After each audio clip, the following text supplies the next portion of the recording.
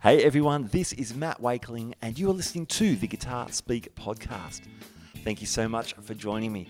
Now today I'm replaying a classic interview from our archives when I spoke to Jude Gold, guitarist with Jefferson Starship, journalist at Guitar Player Magazine, host of the incredible No Guitar Is Safe podcast, and many, many more credits, which we get into in this cool interview. Jude had his guitar plugged in, played many cool excerpts as he went, including some great Van Halen tips and his own full contact guitar style, which we dig into as well. So, hey, let's jump straight in. We're probably good to go. I thought we were going. Yeah, well, we probably are. Well, I better say welcome then. Yeah, Jude Gold, welcome to the Guitar Speak podcast. As Steve Vai would say, don't say we're going to go. Don't say we can go. Say we are going. Perfect. Thank you. Thanks for having me on. I really appreciate you wanting to talk to me. And I just, don't threaten me with a good time. I love to talk guitar, so I appreciate it. Thank you very much. Great, man. That's so good. Man, there's so much I want to try and talk to you about today, but your biography is ridiculous.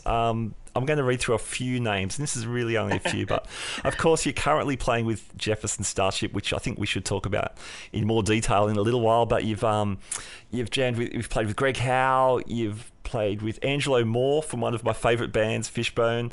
You've done jazz fusion gigs at the Bass x3 thing with Jeff Berlin, and who else was on that?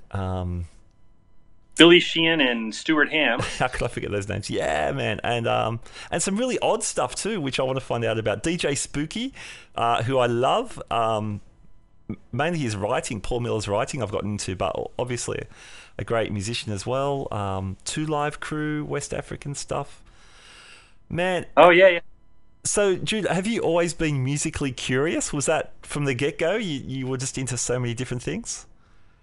Yeah, I was always musically curious. I remember coming home from Star Wars and just loving. I realized later that one reason I loved the original Star Wars so much was the soundtrack, not just the ray gun sounds and the spaceship sounds, but the incredible score. And I went to the piano and, realized how easy it was to just play some of those melodies, That was before I played guitar. And then I tried the clarinet, and my neighbors, basically, one neighbor upstairs, she was like, no. You got to put that back in the case.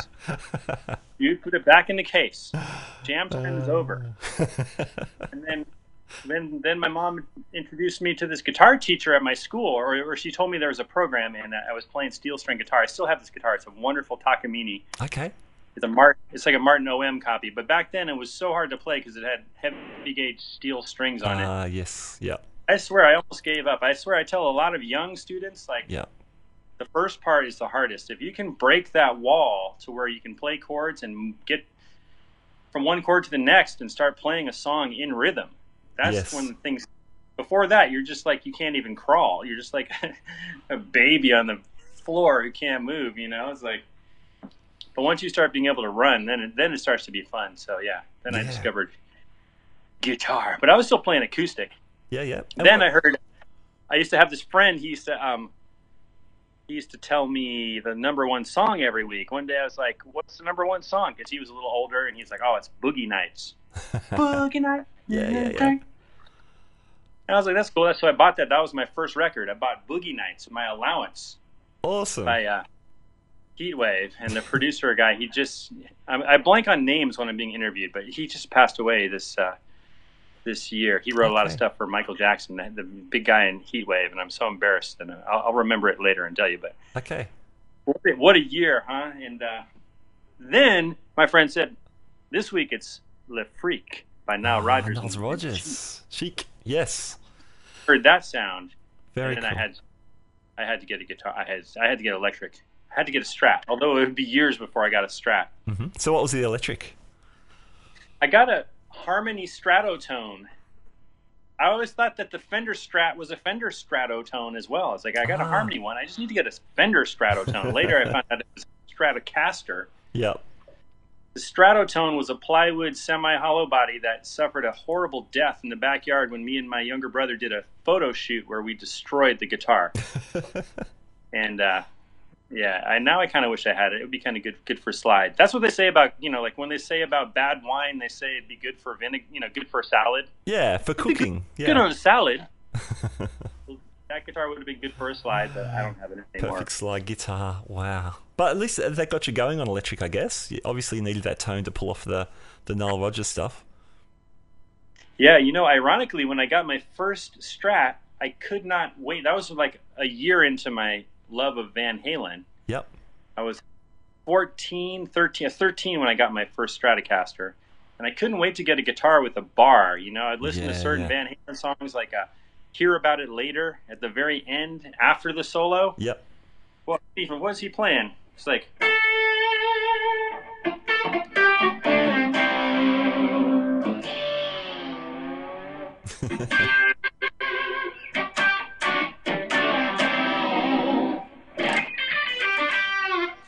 I was like, I can't wait to get home and use that bar. And then I opened the case. I got it used from this guy. Mm-hmm. It was like a 74 Strat. It was, 10 years old already. Yeah. And I got it home, and I'm looking for the little hole in the tremolo thing, and there's no hole. No. And it's one of those rare hardtail Stratocasters that doesn't have a tremolo system. Oh, no. And I kind of resent that guy didn't make it clear to me. I thought that was a little low. However, in retrospect, that's the same exact guitar that Nile Rodgers calls the Hitmaker, the guitar of his that has no tremolo. That's a Fender Strat. He wrote all his hit songs on. Uh-huh. So I'm like, hey, I was meant to have a Hitmaker like Nile Rodgers, even though it has not given me any hits yet. But it seems, fitting that I would end up with that guitar.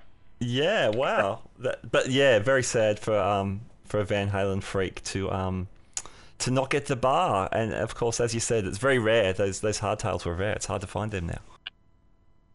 Yeah. Cool guitar though.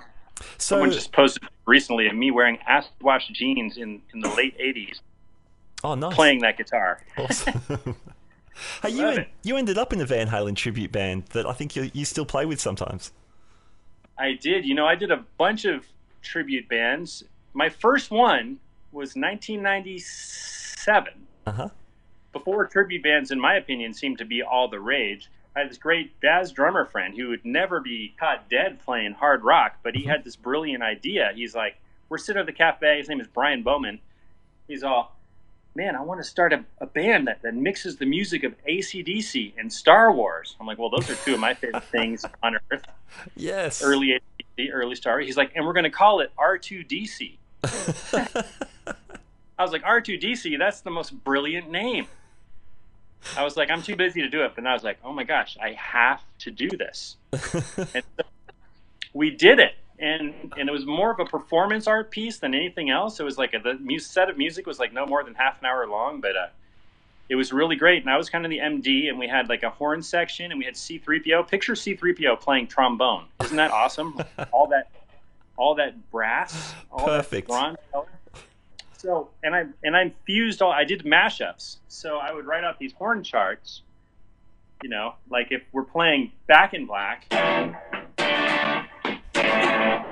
Over the top of that, we had the horn section going.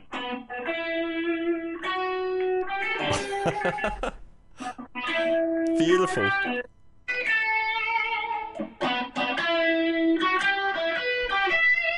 It was awesome the way that I would mix together. The other one that I was proud of too was Hell's Bells. You had like, how does Hell's Bells go?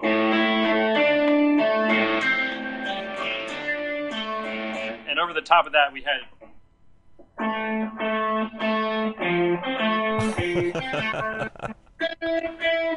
And then the other one that I was really proud of is, the cantina scene.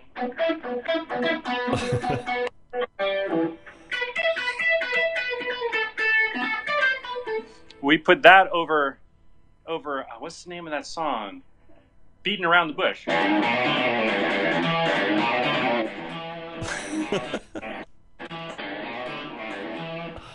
And it was great. And to my great thrill, I got to tell Angus and Malcolm about that when I interviewed them on a conference call. Oh, so good. And they had heard of a million AC/DC tribute bands. This would have been about 2004 when I interviewed them.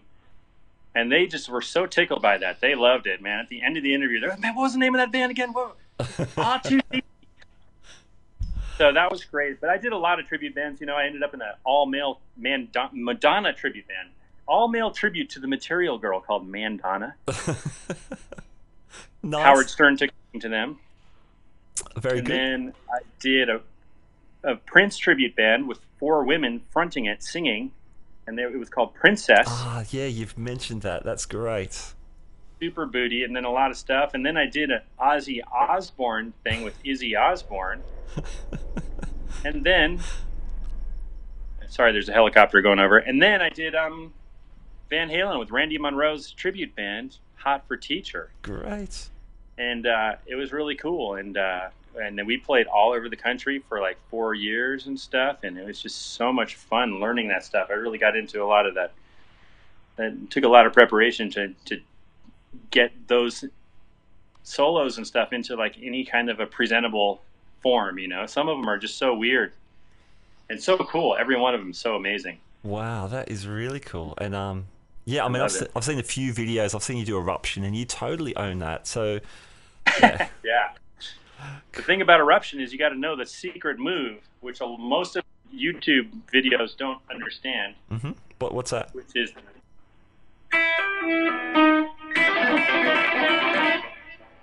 and he does it again here. It's open high E string. Yeah. And then with your 4th finger, hammer on the 2nd string at the 8th fret. Ah, okay. Pull off to the 5th fret, pull off to the open B string, then pick the 8th fret of the G string, and then start over again by picking the high E string. It takes 3 strings, and then once you learn that, you realize he does a similar move right here. Where is it?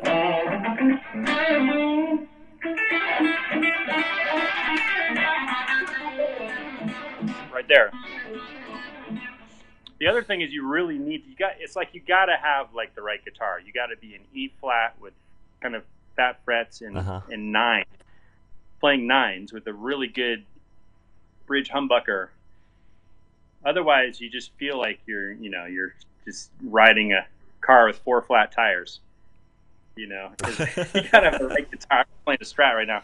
Then you realize that he does the same exact move in one of my favorite Van Halen songs, which is "I'm the One." You know that one? Yeah, first album. And the solo, the second solo, is one of the greatest fast rock guitar solos, in my opinion, of all time. Like super fast, and he goes. It's the same exact move as what I first showed you. It's up a whole step. Okay, cool. So you're still but using still with the open E string? Yeah.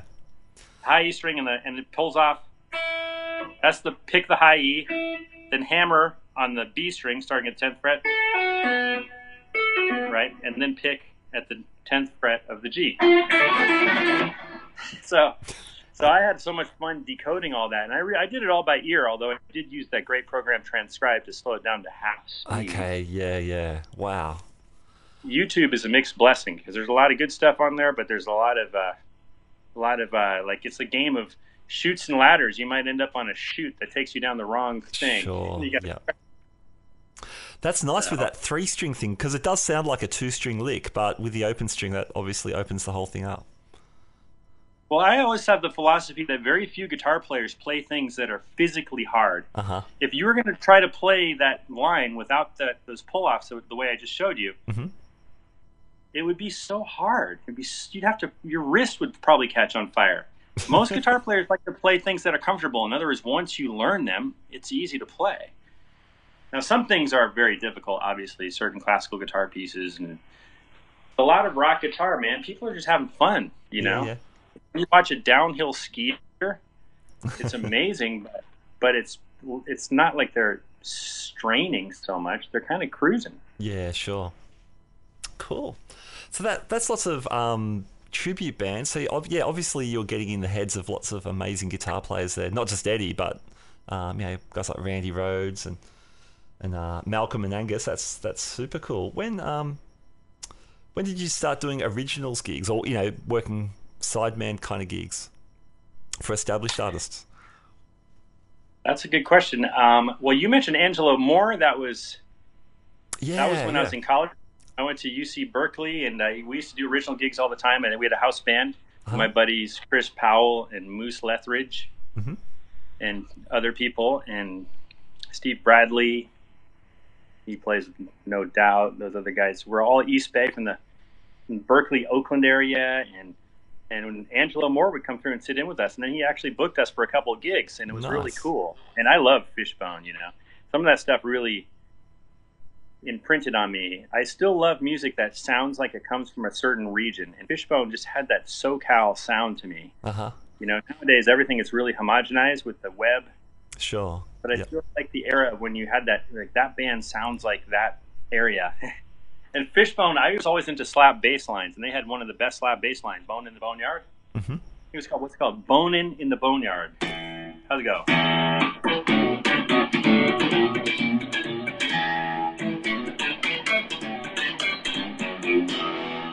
So I was in with that song. I was sold. I love that whole sound. And there's very few bands that there were tons of bands that were doing that were so huge in the Bay Area. Like Fungo Mungo got signed to Island Records, Psycho Funkopus, all these great bands.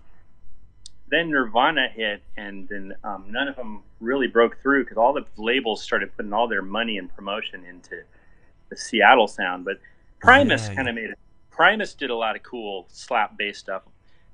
And there was always the Chili Peppers, but I think Living Colour had that sound. But anyway, Angelo Moore, he would take us up there, and we would just do a spontaneous set, and he'd kind of conduct us. Wow, cool. It was like kind of an old school kind of thing. He'd like conduct us like a conductor. He'd come over to the two guitars, or he'd come over to the horns, or he'd sing a line, have them sing it. It reminded me of one time I was lucky enough. I was on the road with JGB, and we did a double bill with George Clinton and the P-Funk All-Stars. Man, what a riot. And my friend Jeff Fogarty was the tour manager, and he's like, "You want to come up for a song?" And like halfway through the set, he just got me a guitar and handed it to me. And next thing I knew, I was up there, and we were playing "Bow Wow Wow Whippy Yo Whippy Yay" with that George. Which one of the best lyrics of all times, I think. Is, "Why must I be like that? Why must I chase the cat? Nothing but the dog in me." I love that song. So we're up there, and we're playing, and he's doing that same thing, Angelo Moore, just conducting, man. He's like looking at us with this look in his eyes. It's so intense. You're just like responding to every twitch that he has. Like, come up, come down, like controlling the dynamics. I mean, truth be told, it was chaos up there, but it really felt like we were the London Symphony of Funk, really. It was pretty cool. So good. So good. Yeah. Yeah, interesting that area. You mentioned Primus. They were from... they were an East Coast band as well, weren't they? No, Primus is Bay Area. Oh, okay. Sorry, I'm back to front. They were very quirky. He used to do all this. I watched him. He'd be tapping and slapping.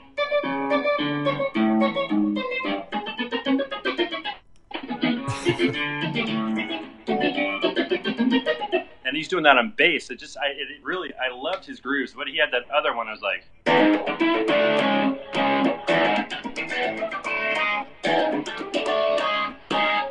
I mean, I'm just guessing as to what it is, but pockets. And I'm telling you, Matt, it was the best music. You could thrash to it. There were complete mosh pits, and you could dance to it. It had a groove. It was like, it makes me cry that it didn't take over the world, and I blame the Seattle sound. the early '90s, yes. And he was singing over those crazy tapping parts as well, or those kind of quirky comic book almost vocals. Oh yeah, it's so true. I used to go see them every Monday night or every Sunday night at the Berkeley Square before they became huge. And if you listen to a couple of records when they play YYZ, you can hear me and my buddy making jungle noises. I'm making generic noises, so you probably can't really hear me, but you can hear my buddy. He's going, "Hoo, hoo, hoo, ah, ah." I swear to God, you can hear it. It's on 2 Primus records, including Frizzle Fry, which is their breakout record. Yep. Awesome, man. That's so good. When I'm talking about Coast, actually, I'm getting mixed up. Living Colour, obviously, they were the...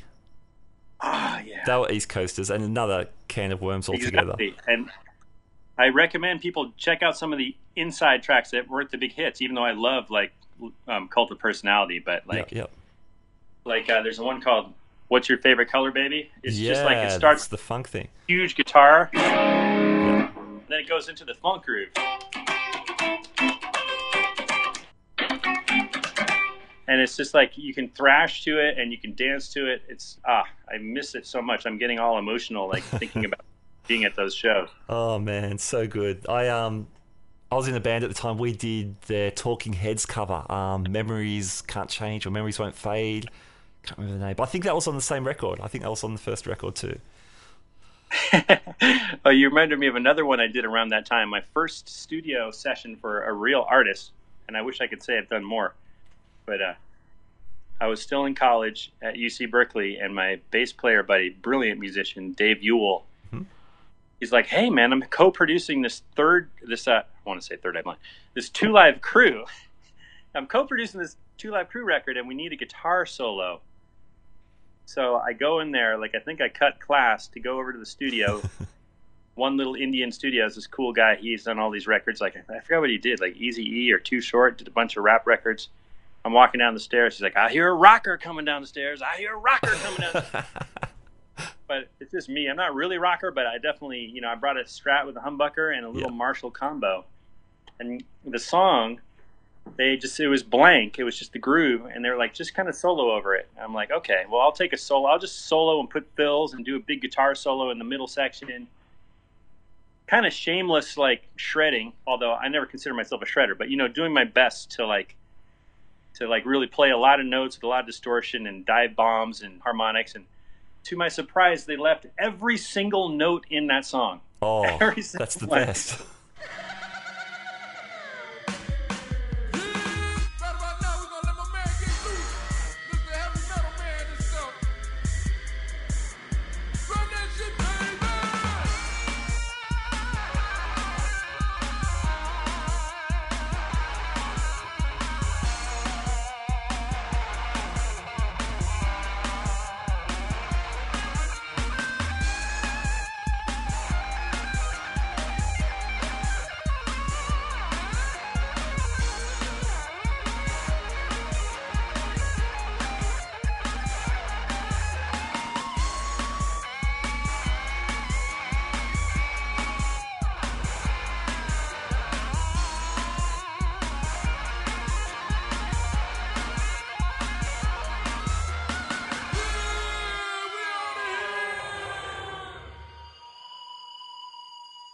That was my first real one, yeah. Okay, cool. Tell me about working with DJ Spooky, also known as Paul Miller. Yeah, that was incredible. That was because I know an incredible human being named Tony Doritas. He was his composer name is Anthony P. Doritas. And he was my graduate student instructor, one of my instructors at college. Mm-hmm. And he is a mover and shaker and a really sharp composer, amazingly talented and a great violinist. Mm-hmm. And he's the head of the Northeastern Music Department in Music and Technology at Northeastern University. I love, man, Tony D. He's got so much personality. Like get it off of them right away because this class was so stiff. And then one day the teacher was absent and they said, Tony's going to lead the class. And he's from Long Island and stuff. And he's like, okay, so you see right here, you got your German sixth chord here, bada boom, bada bing. Then you do this, boom. And then we're talking about technology stuff. You want to run this into this, and then boom, there you go. I was like, we became buddies.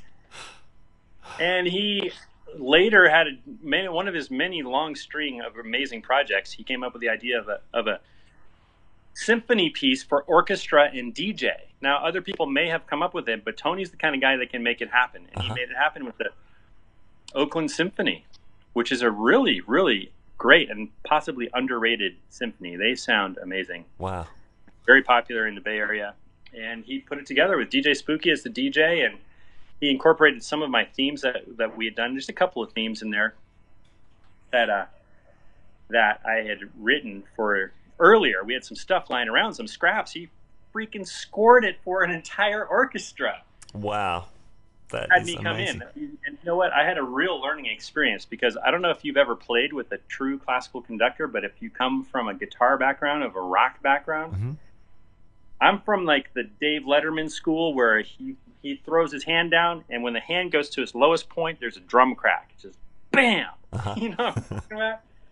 That's not how it works with an orchestra. When the conductor does the hit, they come in like 3/4 of a beat later. Okay. Wow. It's the devilish thing.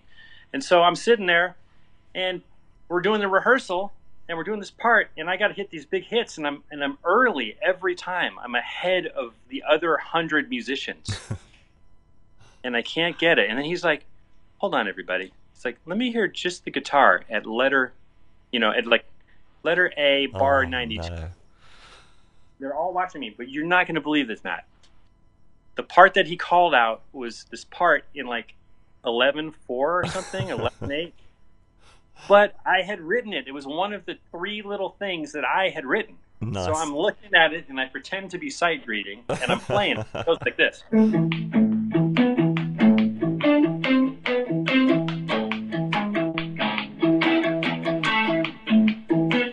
It was awesome, and everyone's like looking, and they're like, "Oh, he played that really well." And then they all like wrap their bows on the stands, which is their way of saying kind of like, "Thank you for showing how it goes. Well done," or something. That's great. Oh man, I got really lucky that moment. So yeah. Anyway, we played with DJ Spooky, and it sounded amazing, and got good reviews, and it was very wild and innovative and groundbreaking. And Wow. Tony D is the man, Tony Doritas. So good, man. We're kind of jumping around a bit, I know, but I'm just digging at all these stories about all these amazing people you've played with. So just backing up though, when did you finish college? When did you finish at Berkeley? I finished 95, and that's UC Berkeley in California for anyone who doesn't know, not Boston. Yep. I grew up the same town I grew up in. I was like, you know what? I don't really want to move away. I'm kind of playing in the clubs and a little bit, and just have my musical friends and a day job. Had to support myself. I'm like, I'm pretty set here. Sure. I don't really want to. I managed to scrape my way into Berkeley as a junior after going to junior college, and I really enjoyed UC Berkeley, and I still like to visit. If you're ever in the Bay Area, it's a great place to walk around. Wonderful campus, UC Berkeley. Cool. And so what happened musically after that? So in terms of full-time gigs or touring, that kind of thing? Well, I can't recommend people enough that you just go for your dream. I was kind of being like really safe and holding on to my day job at a furniture store. Yeah. Which was really great. And my friend Bernie and Jesse, they gave me that job, which I will forever be thankful because it put me through college. But I was like, it's so risky to give it up. But the second I let go of that and graduate, I started getting some work. Like I just, I started playing. I started teaching at Blue Bear School of Music, and then I did a little producing. I was helping produce this album for this woman named Susan Solomon, and I was a little nervous because she was like, I want to use this guy's studio named Garth Weber. He's amazing. He's this fantastic guitar player. He's buddies with Robin Ford, and he toured with Miles Davis and all this stuff. And I'm like, oh man, well, what am I going to do? So, but we showed up, and Garth, man, it was so great. I learned so much from him. Here's this super pro guitarist with a studio, and he was like my mentor for a few months while we did that. Mm-hmm. And he taught me a lot, about doing fills in between the vocals and just playing less and not playing too much and coming up with a part that complements and all this. And then he got a call to join JGB, which was Jerry Garcia Band Veterans. Cool. This was 97. They had, they were still going, like 4 of them after Jerry Garcia had passed away. Yeah. And it was a really fun band, and he didn't want to go out on the road, and he recommended me. I went down there for an audition. I was 26 or something, carried in my matchless 2x12. That's when I had a strong back, Carried that thing from the car all the way into this warehouse. That thing weighs a lot. Matchless 2x12 Chieftain, man. I've heard you mention that before, yeah. And I just had a lot of fun. I remember that band leader Melvin Seals later, months or a year or two later, asked, "Why did you hire me?" Because there's some really great guitar players in the room. Yeah. Like the guy before me was so good. I was like, I don't even know his name. I wish I could remember his name. I don't know it. I was like, there's no way they're gonna hire me. This guy's amazing.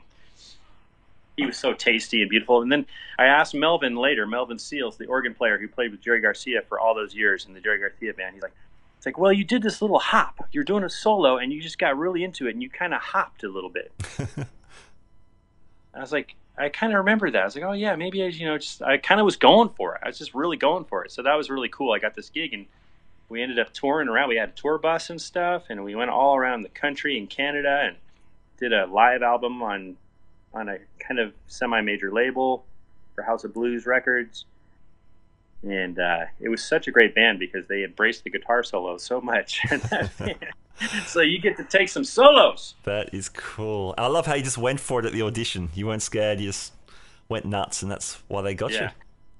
Yeah, I mean, I was probably scared, but once you get up there, maybe sometimes the fear goes away a little bit while you're there.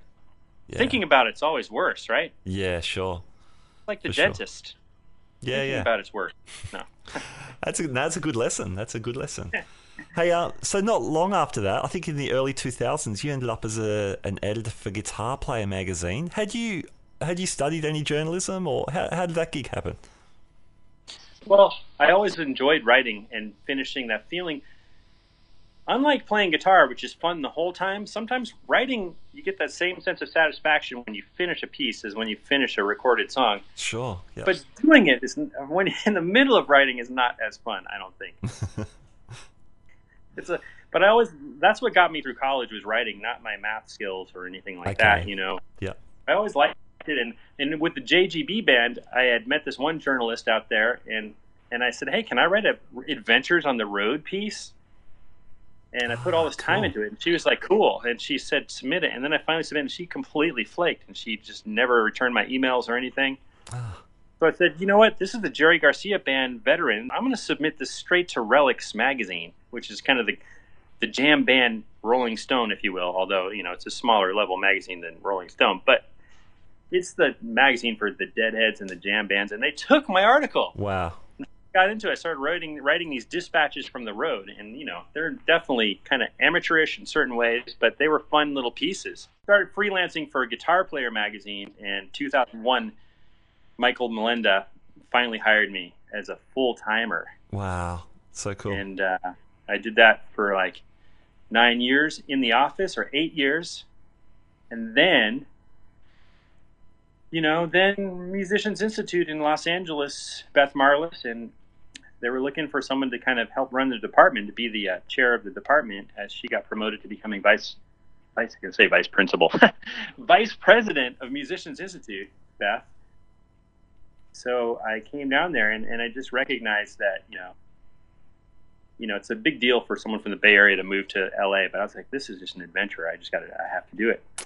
I'll kick myself if I don't. So I've been down here since 2009. Yep. But, so I still retain an editorial kind of position, if you will. Yep. But it's more like a contract basis. I do 1 or 2 stories a month and help out here and there, attend events, or, sometimes cover stuff for manufacturers, whatever, or do cover stories. Just did the recent Green Day cover story here and there, mostly features.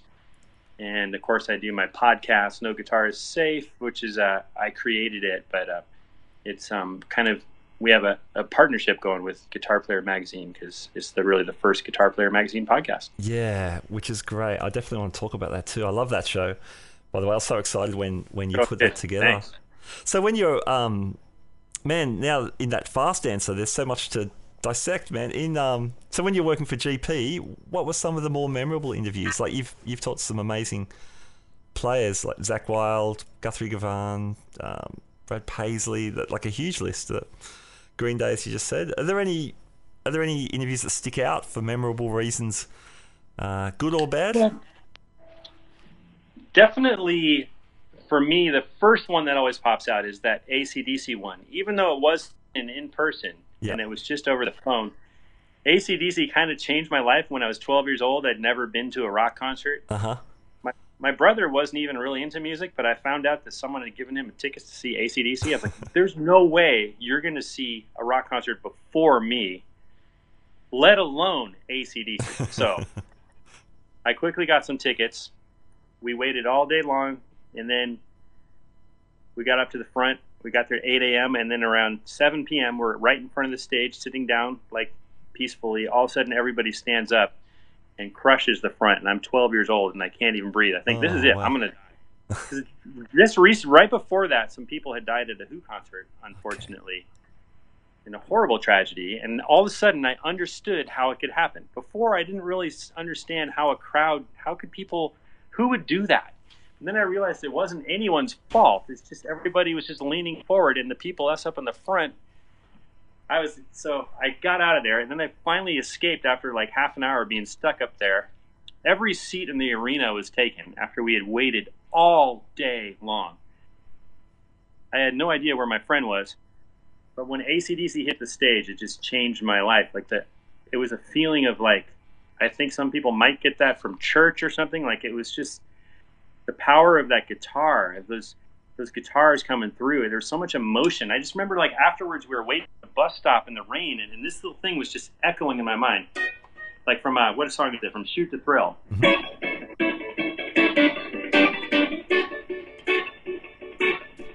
Like all the sounds that were just still echoing in my head. Yeah, I was like, from that point forward, I mean, I was already a guitar player and everything. I was already 12 years old, probably started when I was 9 or 8. Yeah.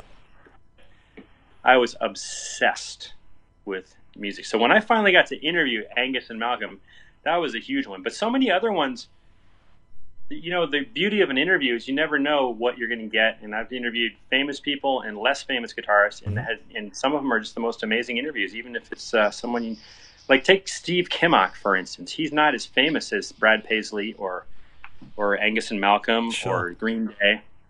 But he taught me about the harmonic overtone series and things that have just changed the way I approach the guitar. You know, just like certain interviews just blow your mind. But I really like that one. I'm drawing a blank now, of course, on some of the other ones.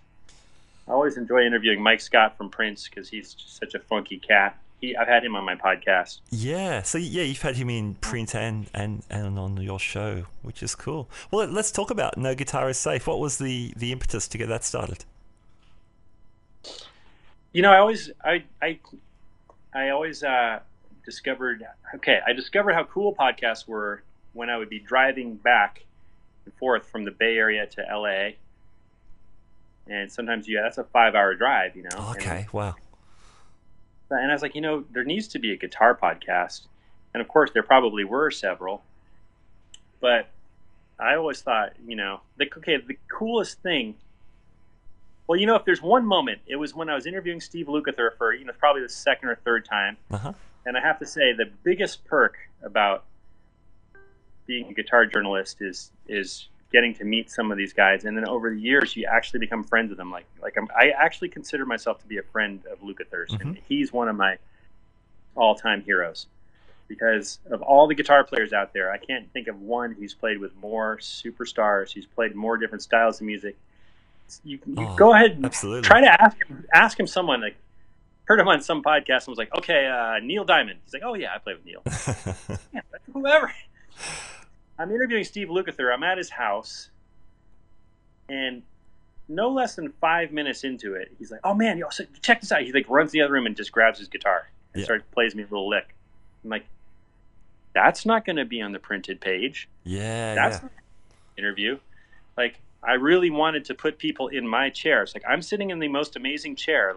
This is one of the great guitar players of all time, and he's looking me straight in the eye, and he's playing guitar for me, and my goal was to put people in that chair, and almost as if I were jamming, playing blues, playing their songs. I love playing with these artists, and to be able to do that. Now, Steve Lukather has definitely agreed to be on the show, but he's a very busy man. So if anyone's looking for the Steve Lukather episode, it hasn't been recorded yet. I assume one of these days we're going to hook up. Great. We don't live too far from each other. Uh-huh. But yeah, that's really what started it. And just that's the beauty of the guitar. I listen to all these other podcasts. Mark Maron, of course. I love it when he interviews comedians. Mm-hmm. And they give you a little taste of stuff that they do, but you can't really do your craft on a podcast with one other dude right there. Or if you're an actor, you can't really act on a podcast. But guitar is one of those things. You can do it anytime. you could be a professional guitarist and you can be like, this is what I did, you know? Yeah, there so it is. good. I mean, it's just like right there. You can just show it right in the moment. The person can show what they do. Yeah. There's very few things like that. Very few things where you can interview the person and they can do it. And you can jam with them. The jamming is heaps good. I love the jamming. So you can play with them and put that in there and make it music. Because I do get tired of everybody talking about stuff. Sure. It's always good to have people actually doing the stuff that they're talking about. That doesn't necessarily work if you're talking to an athlete. You can't put him up there. But with a guitar player, you can play music with that person right there. That's cool. And I started No Guitar Safe. So good. And so guitar player supports that in some way as well. Yeah, they help out and help me promote it sometimes. If I send them something, they'll often help me put it out there. And, they help me find sponsors for different episodes. Great. Which is really cool. But it's a kind of it's a partnership, you know. And I love Guitar Player. I've been reading it since I was, 13 years old. Awesome, man. So good. I totally agree with the depth you can get into as well. I remember the first Guitar Player interview, first cover story. It was Vernon Reid in 88 or something, or 89, and the first record had just come out. And there was this really long story. I think Joe Gore did that interview, and it was so in-depth. And, I think we all understand print media has shrunk a little in recent years. And, the interviews, even though, it's wonderful to hear from your favourite player, in, say, an hour or so conversation that you do with these guys, you can just dig so deep and you can spend time on some of the little points, which is fun. I love the Steve Stevens interview. You're talking about, was it Dancing with Myself, and you were playing the parts, like you're saying, you can explain the parts, and I just thought it was the same hook, but in what did he say, in the verses, he adds an extra open string or something. I think he does it at the fifth string, between the fifth string and the open high E. And then I think he was saying, if I recall correctly, that for the verses or something, he does it at the seventh position on the third string, third string. So then you get the B string ringing too, right? I played that song with a million cover bands beforehand and never figured that out. That's so sometimes great. It's cool to get these little things. Yeah, just those little things. I find that a lot of fun. So that is very cool. Yeah. Awesome. And you're the unsung hero on that, because you're jamming with all these guys on all their stuff. You obviously do your homework, but the off the cuff stuff sounds great. Oh, thank you very much. And it's like some of it I just know from playing in cover bands. I can't recommend enough. If you just want to become a versatile player, it's good to get into like a truly professional corporate band, I call them, or a casual band, where play like one or two sets of dinner jazz, and then maybe you play some swing jazz and some Sinatra for the second set. Some Ella Fitzgerald, some Ed Last, and all that good stuff. Yeah. And then you get into the Motown. You to learn this whole scope of music, and then you do some 70s funk and disco, and some 80s pop and stuff, and then some 90s stuff, and up to all the way to the present. That's a really good thing. So you already have like a foundation of a lot of the different music that people generally love. Yeah, absolutely. And, so like meeting Steve Stevens, like I know some of those songs already just from playing them. Yeah, nice.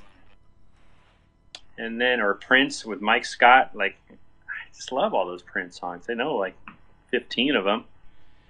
So I think that really helps a lot. Helps you transcribe and learn how songs work, or different chord progressions, or you recognize different harmonies. Because once you learn it once, you'll see that a million other songs use the same thing. Yeah, definitely. Such a good. That always helps. But sometimes I do my homework and learn stuff if they have some cool instrumentals or something. Mm-hmm. Nice. Have you got? Are you able to tell us what's coming up with that show? Well, I never like to mention until the interview's in the can. Yeah, fair enough. But I will talk about. I got 2 interviews in the can. And I have several more scheduled. And the recent one is Lawrence Juber, who's a 2-time Grammy-winning guitarist with Paul McCartney and the Wings from back in the day. That's out already. That's a great interview. I love that. That one's out. That one's getting really good reviews, so I'm happy about that.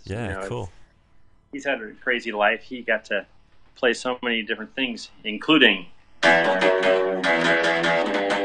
Yes. So that was a lot of fun talking to him. Yeah, cool. There's so many great players out there. Yeah. And, very nice. Okay, well, back to your playing. You started touring with Jefferson Starship back in 2012. Did you already know a bunch of their tunes, given your cover band background and that kind of thing? I knew some of them. Yeah. Like, I went and saw them when I was 13 and saw Find Your Way Back tour.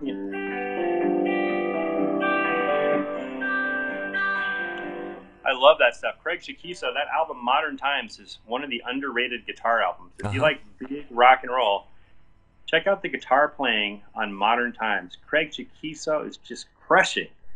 That song, has a...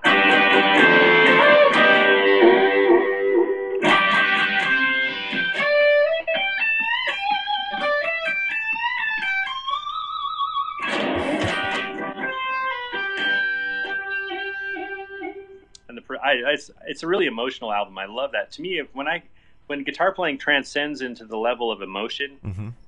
I remember that record, and that's one of those records that I remember from that. So many great B cuts on there. Yeah, just cool. Great B tracks. So I knew some of that stuff, and I knew like certain licks. Like I remember, anytime I'd hear a cool lick, I had to learn it. Like on "Ride the Tiger,"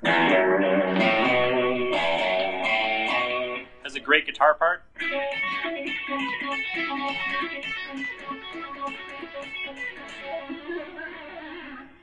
So I learned that one, and I loved all that stuff. But, there's all kinds of other ones, great deep tracks with Paul Kantner that we would do that I had not known before. There's so many beautiful songs.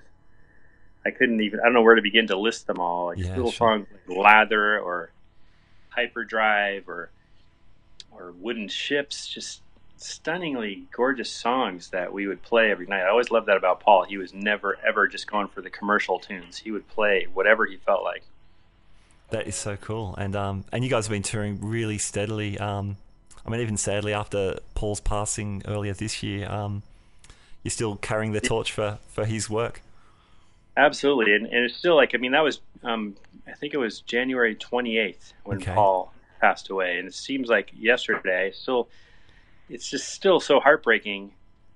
But yeah, the music just keeps going on, and we're so proud to keep it just pumping forward, and his energy is unforgettable. He's one of the most rock and roll dudes I've ever met. Mm-hmm.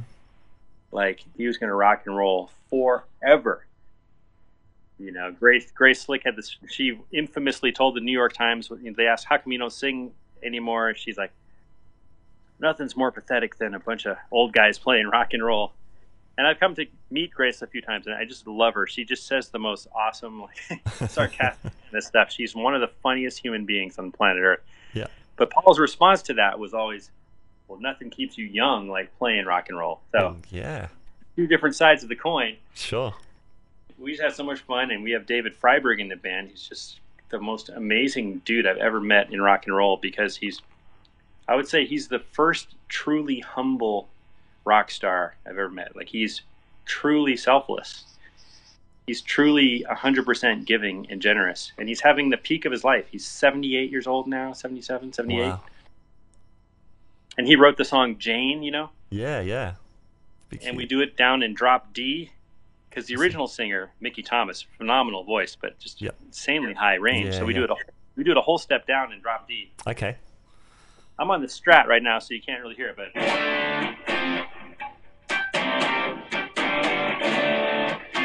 just picture that first chord with the low D. Yeah. Wow. And David singing, and David wrote that song. And then, every night, seeing him get standing ovations and stuff, it's like the guy is peaking at 78 years old. That's fantastic. He was in Quicksilver Messenger Service in the 60s, and really influential. Oh, wow. Psychedelic rock band. And here he is, like, having the time of his life.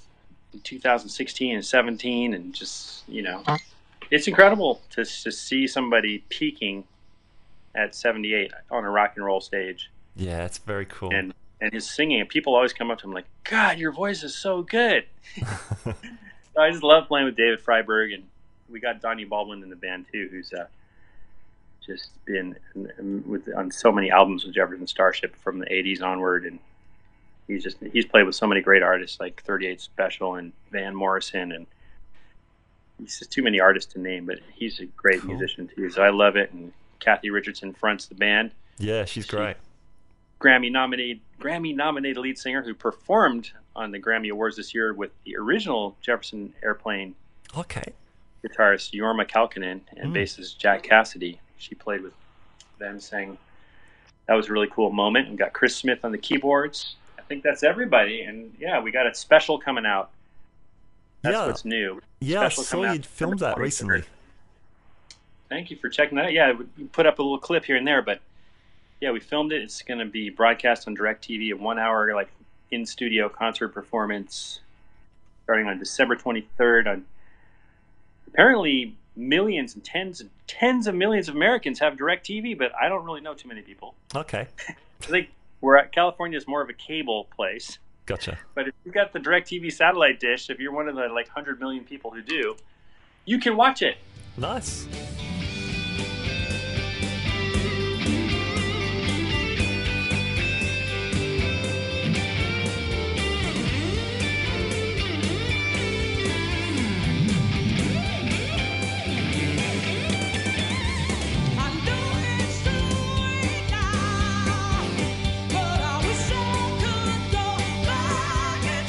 Keeps us busy, these little things keep us off the streets. Yeah, well, that's important. But you guys got shows booked into 2018 or something. That's crazy. Oh yeah. Well, I just put everything up there on my page. Nice. Now, talking about keeping off the streets, you seem to have kept yourself busy playing what you call full contact style guitar. Do you want to tell us a little bit about that? Yeah, for me, it's just a thing. It's like I've been doing it for so long that it's evolved into, I even have put a book out, which you might know about, which is called Solo Slap Guitar and Hal Leonard, and it has videos for every single example. But yeah, congratulations. That's a new book that Hal Leonard have put out. Very much. Thanks. Yeah, it's really fun to have that out there. But to me, it all comes from the funk. It comes from the funk, I used to play a lot of bass. Yep. I'd see the Chili Peppers and stuff, and I just love that sound, So that'd be kind of like a bass line, but with the guitar, the strings are so close together, and you can mix in harmonics and stuff. I started really mixing in stuff. I had a great teacher named Tuck Andress, and he would do that kind of Michael Hedges kind of thing where he'd take his fingers from his plucking hand, because he never picked, and he would slap them 12 frets higher. Yes, yeah. So that's... Yeah. Yeah, I mean... So if you take a G minor chord at the 3rd fret, the top 3 strings, slap it with your thumb pointing down towards the floor, you get that chimey sound. Right.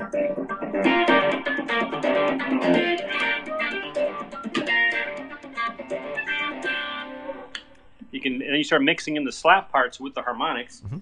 Or you take the Eddie Van Halen stuff where he moves the harmonic around, right? Awesome. Or, I don't know, I just mix it all up together. A lot of people like this example called Swivel, the song that I created this guitar part. Well, my friend wrote the guitar part on acoustic guitar, and then I slapified it. Wow. Trevor Thompson has a song called Swivel, and I play the part like this.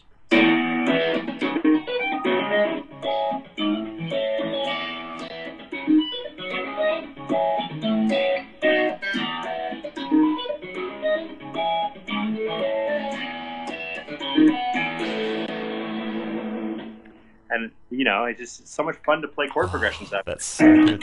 Oh, thank you.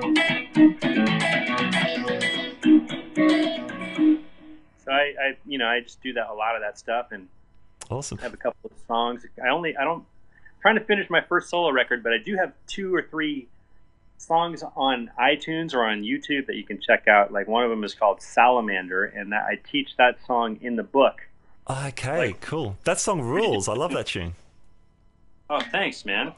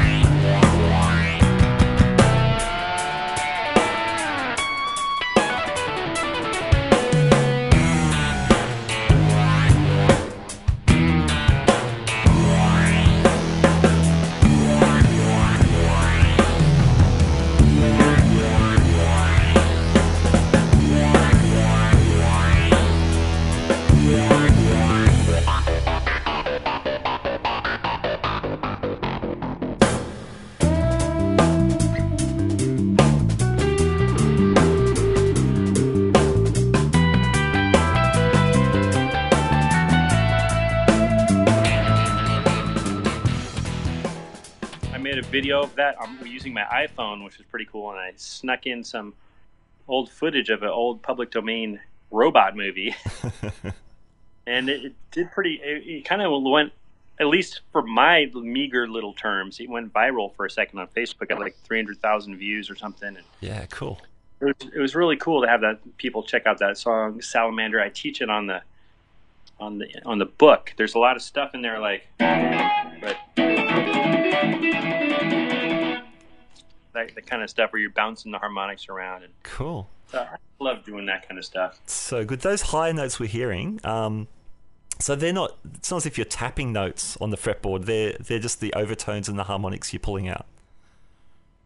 Yeah, like if you fret at the 9th fret of the 2nd string and you bounce you got to mute all the other strings. So you got to have a good command of muting the other 5 strings with your fretting hand. So your fretting hand is muting 5 of the strings, but your pinky is holding the 9th fret of the 2nd string, and then with your slapping hand, you bounce your thumb off that string exactly 12 frets higher, and you get the harmonic. Yeah, of course. You can bend. Once you get it down, you can use it for soloing and stuff.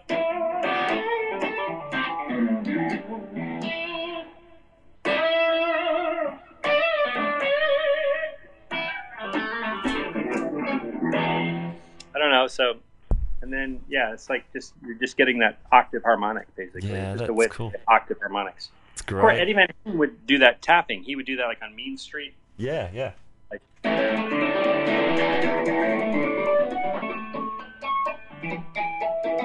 I need more distortion. I need more power, Kirk. That's cool. The distortion's great though, because it does bring out a lot of those overtones and upper harmonics, the partials and things. Exactly. It's Very like a cool. compressor. It compresses it. Nice. Brings it out. You also had you've also done a version of Funky Town using this kind of style. That sounds awesome. Yeah, thanks. Yeah, that was a lot of fun. Eric Shamlin directed the video, and he did such a good job. Yeah. He was such a professional. He's like, I just need you from 12 noon to 3 o'clock. And we're like, really? So I just show up, and I play, and we bring all the instruments. We make it look like I'm playing all 4 instruments, like both guitars. Yes. And the bass and drums. Originally, I was going to have Joel Smith, who played both bass and drums in there, but he got busy with a gig at the last minute and couldn't make the shoot. So we're like, hey, let's just have me play all 4 instruments. Nice. So the way that he cloned me and put me all 4 of me in the picture at the same time, it looks like, I don't know how they do that. I know it takes a while. Yeah, that was cool. I like that part. And then he had the girl, Allison Hahn, come through. She was an actor, and he hired her like off of Craigslist, put an ad looking for an actor or a model, and she came through. Yeah. And she did a great job. And then he cloned her and made like 16 of her dancing. So it's like 4 of me and 16 of her. And but it all started with a humorous little joke of a lick, really, where I realized that you could tap Funky Town. Here, how's it go? while also doing the bass line. Wait, what key am I in? But I did it actually down in drop D. But again, I'm on a Strat. You know how long it takes to drop a D on a floating tremolo? Sure. That takes all afternoon. So I'll do it in E, and then I would be like, and I wouldn't use that tone. It'd be more like.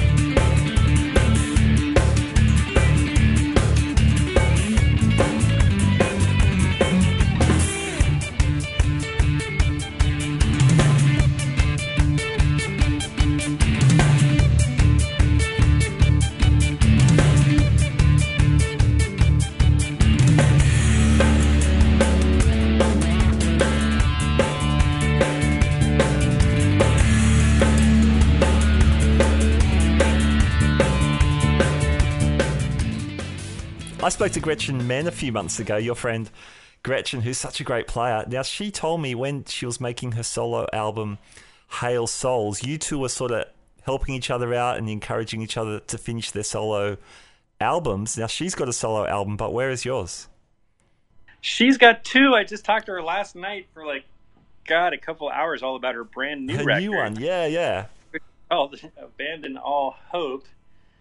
Yes, it's not lost on me that she's put out two since the time we both. Okay, Gretchen, I see what's happening here. But yeah, it's true. I helped her a lot with the first one. She was nice enough to give me like a co-producer credit on that one. Fantastic. But yeah, it was cool. One of the first, I think it's the first song, Scrap Metal. Yeah. She does these awesome slapped harmonics. Yeah, I asked her about that, and she goes, "Yeah, that's Jude." Well, you showed her the idea. That's Gretchen, because she kind of took what I was doing and she just was trying it. And something about her hand and her fingers, she's able to just bounce it off the string and get like rad harmonics. I can't even do it. I think my thumb is just too fat or something. So she just barely grazes the string and gets those cool harmonics. But you got to check out her new record, Abandon All Hope. Wow, it's a really amazing thing. Mike Melenda, editor from Guitar Player Magazine, also contributed the libretto. Like it's a piece. It's deep, wide. It's like most guitar albums are like a little laptop screen, and then that album is like a widescreen cinescope at the big ass movie theater with Dolby Surround. It's like such a big thing that she did with that, and I'm really excited about it. Yeah, that sounds amazing. I've heard a little bit of one of the tunes, and I think it's just been released now. So yeah, Gretchen and I have tentatively talked about getting her back on my show to talk about that record a bit more. So that's really, really exciting. But Jude, we'd love to hear more of this stuff from you, man. There's another track you've got lying around, Try Trip or something that's actually with Gretchen. Yeah, Try Trip. She plays the harmonics at the beginning.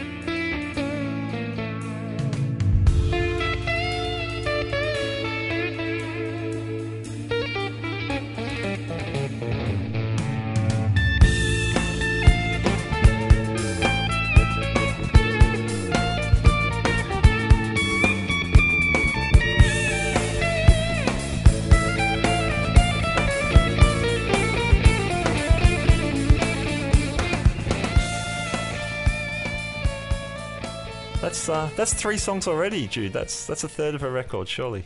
I already forgot about the full band one. Yeah, one of my few odd meter moments. You're in 7. Oh yeah, I remember now.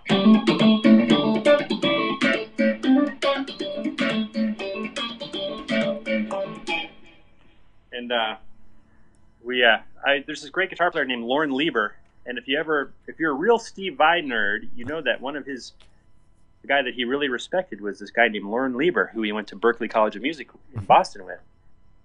And I used to hang out with Lauren because Lauren's a genius, and he would do this thing where he'd like play like a B flat minor. Well, I don't know if he did this one, but the type of technique is like if you play a B flat major 7 at the 5th position on the top 4 strings. Oh, yeah. And then you hold down the A at the 12th fret of the A string with your picking hand's index finger, and then kind of strum it with your pinky. You get this close voicing that's impossible to play unless you're an octopus or something. It's impossible to play that, but with this way you can play it. Yeah, cool. I don't want too much distortion for that chord.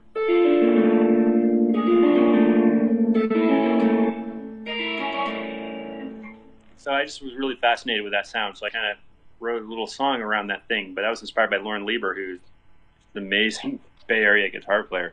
Yeah, cool. And actually the video with Gretchen, that shows that technique really clearly as well. That's great. Oh, yeah, no, the videos. Cool. We're going to do a video of the electric version, too, if we ever coordinate it. Do it. Most of life is coordination. You just got to coordinate stuff. Very true. How about, can we talk about your rig for a while? You're talking about a Strat today. What Strat's that you're playing? I'm playing my friend Amy Bruckmeyer's Jeff Beck Stratocaster. That's my main guitar. Okay, cool. And actually, you just reminded me of something. I can't believe this. I swapped out the neck on it and put the very neck that's in that video. And I finally took it off that guitar. I found out it's like a Warmoth replacement neck, and it's like the best neck I own. And it's just perfect radius, perfect frets, and it fit the guitar perfectly. The guitar tech was like, I don't know if that's going to work, but I had him do it just right. He's like, oh, you're going to be surprised. It worked out perfectly. It's like an unfinished bird's eye maple neck. So that's my main guitar. I mostly use backline amps on the road. Okay. I've really taken the Marshalls, and we've had a revelation. Even in like a theater and stuff, like it can be really loud if you're cranking Fender Twins straight at the front of the audience and a Marshall. Yeah. So we'll aim our Fender Twins and our Marshall cabinets pointed up at the ceiling. Ah, okay. Yep. And this is something I learned from my friend Ken Harrell. Mm-hmm. Great guitar player in San Jose, California. I saw him doing that. It's so cool. You can crank it up loud. Nobody's getting beamed. And it's not like melting anybody's face. If you want it to get louder, you just back up and get closer to it. Perfect. That's great. It's like a light going up in the sky of sonic bliss. Awesome. I always like the way. Don't you like? I don't know. I very rarely like the sound of a guitar amp right in my face. Oh, that has to totally. be an amazing. Yeah. It has to be the most amazing tone. Like for me, a big part of the sound is the sound of the guitar bouncing off the walls. Yeah. Yeah. I can't tell you how many. It took me a long time to realize this. Like I'd see a band playing in the square. I'd be driving around looking for a parking place, and it sounds so epic. I'd hear the guitar bouncing through the downtown city center. Some band rocking out in the park, and I'd hear the solo, whatever it was. Yeah, for sure. I just love pointing the speakers up and getting out of the way, and then like I adjust the sound of it by my ears, like by where I stand on stage. Yeah, some people turn around backwards, but then you can't go up to it and get feedback off of it and stuff. So I pointed at nobody. Uh-huh. I pointed up at the lighting trusses. Yeah, cool. That's been kind of fun. I've been doing that. Nice. And do you have I know you take a little pedal board around. What's on that? Well, I take right now I'm using just a pedal train board, and I can't figure out why. I mean, I still have this problem with Velcro. Pedals slip around; they get heat. Like, I don't know how do you keep. I don't know how people do it, but I'm still having pedals sliding off their Velcro, and that that's somebody who can fix that problem where we don't have to deal with Velcro. Then you deserve a Nobel Pedal Prize. Yeah. I would say. I mean, I cable tie, but it's a little bit permanent. That's all. I like cable ties too, but it works better with certain pedals than others. But yeah, cable ties. I really like the Holy board that guy's making. He's such a cool dude, and I'm forgetting his name at the moment. But he makes the Holy board, which is really cool. It's a little heavy for me. I wish it was like really lightweight material, but with all those holes for the cable ties, it's really a genius idea. So that's a really cool board. Got one of those, but I don't know. I got the Boss DD500. It's a good all-in-one travel delay. I don't have anything. I don't have anything super fancy. I want to get like some Strymon stuff at some point, but I like the Dude distortion pedal is pretty cool. The Dude.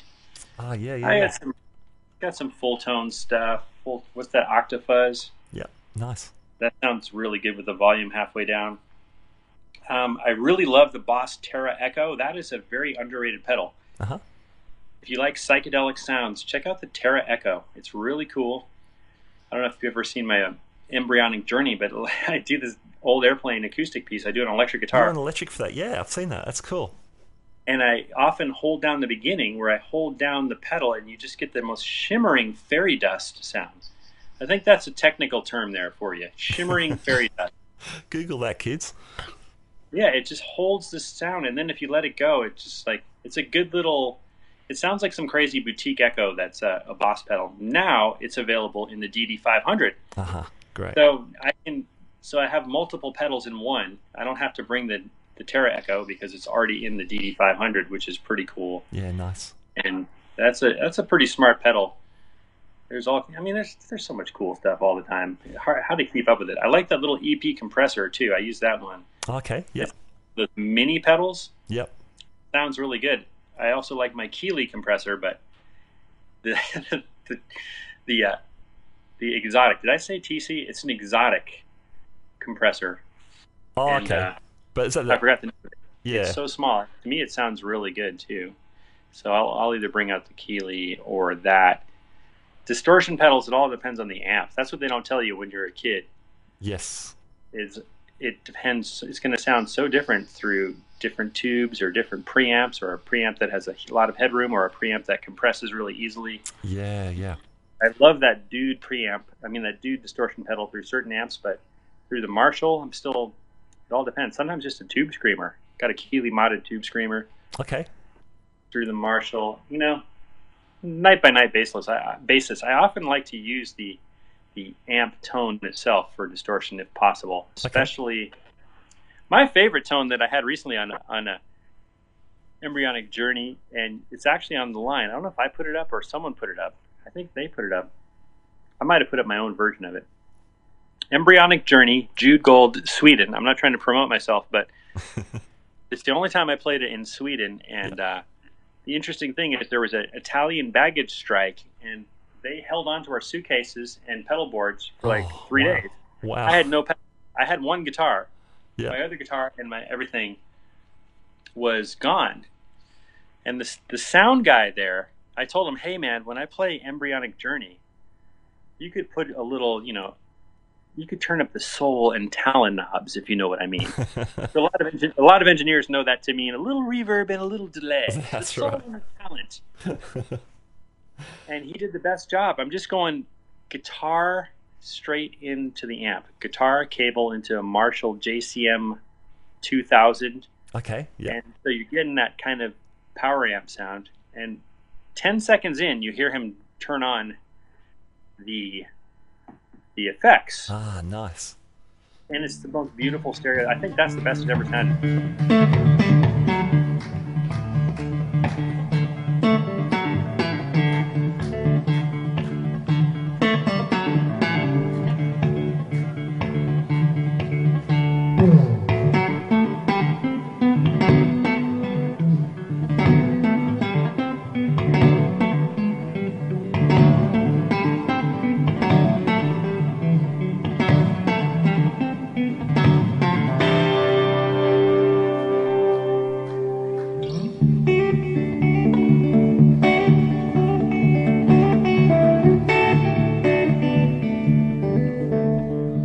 about just guitar? That's where I'm headed. That's where everyone should be headed. Just guitar straight into the amp, and then wet, dry, wet kind of thing. Get your amps, get your effects out of somewhere else.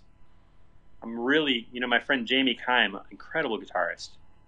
He used to play with Zappa, plays with the Baked Potato every Monday night. Jamie Kime he's using the Fryette Power Station, I think. This is a really clever device. Mm-hmm. So you can run your amp and then also run a signal out and use the power station to send the effects out into another speaker cabinet or 2 speaker cabinets to get the effects separate. Oh, okay, cool. Or if you have a really killer low wattage amp that you just love, run it into the Fryette and then add the effects in the Fryette power station. Know what I'm saying? Nice. So you take like a little 10-watt amp and then add the 50 watts, I think it is. Yep. Cool. And stereo effects. I'm a big proponent of stereo, if possible. It doesn't make sense on a lot of stages, but we hear in stereo. Sure. And if you can get a cool stereo tone, one of the best tones I ever saw on a big arena stage was Coldplay.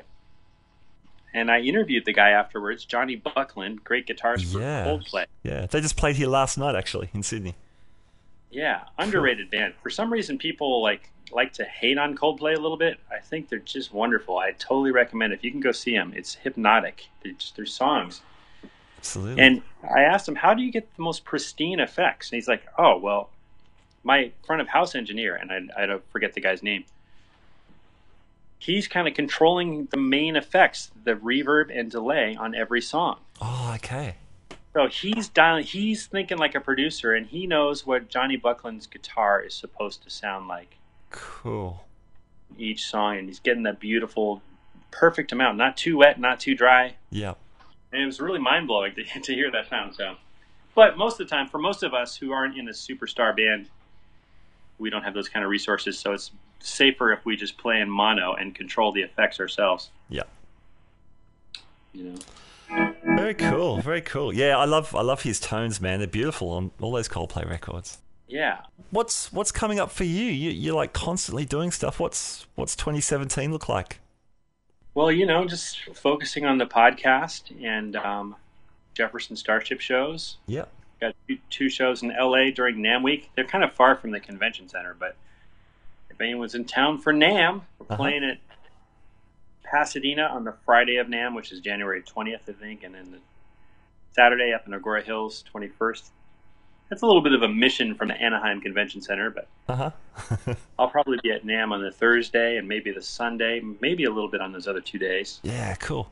And doing that, and we got other shows, East Coast in earlier January. Yep.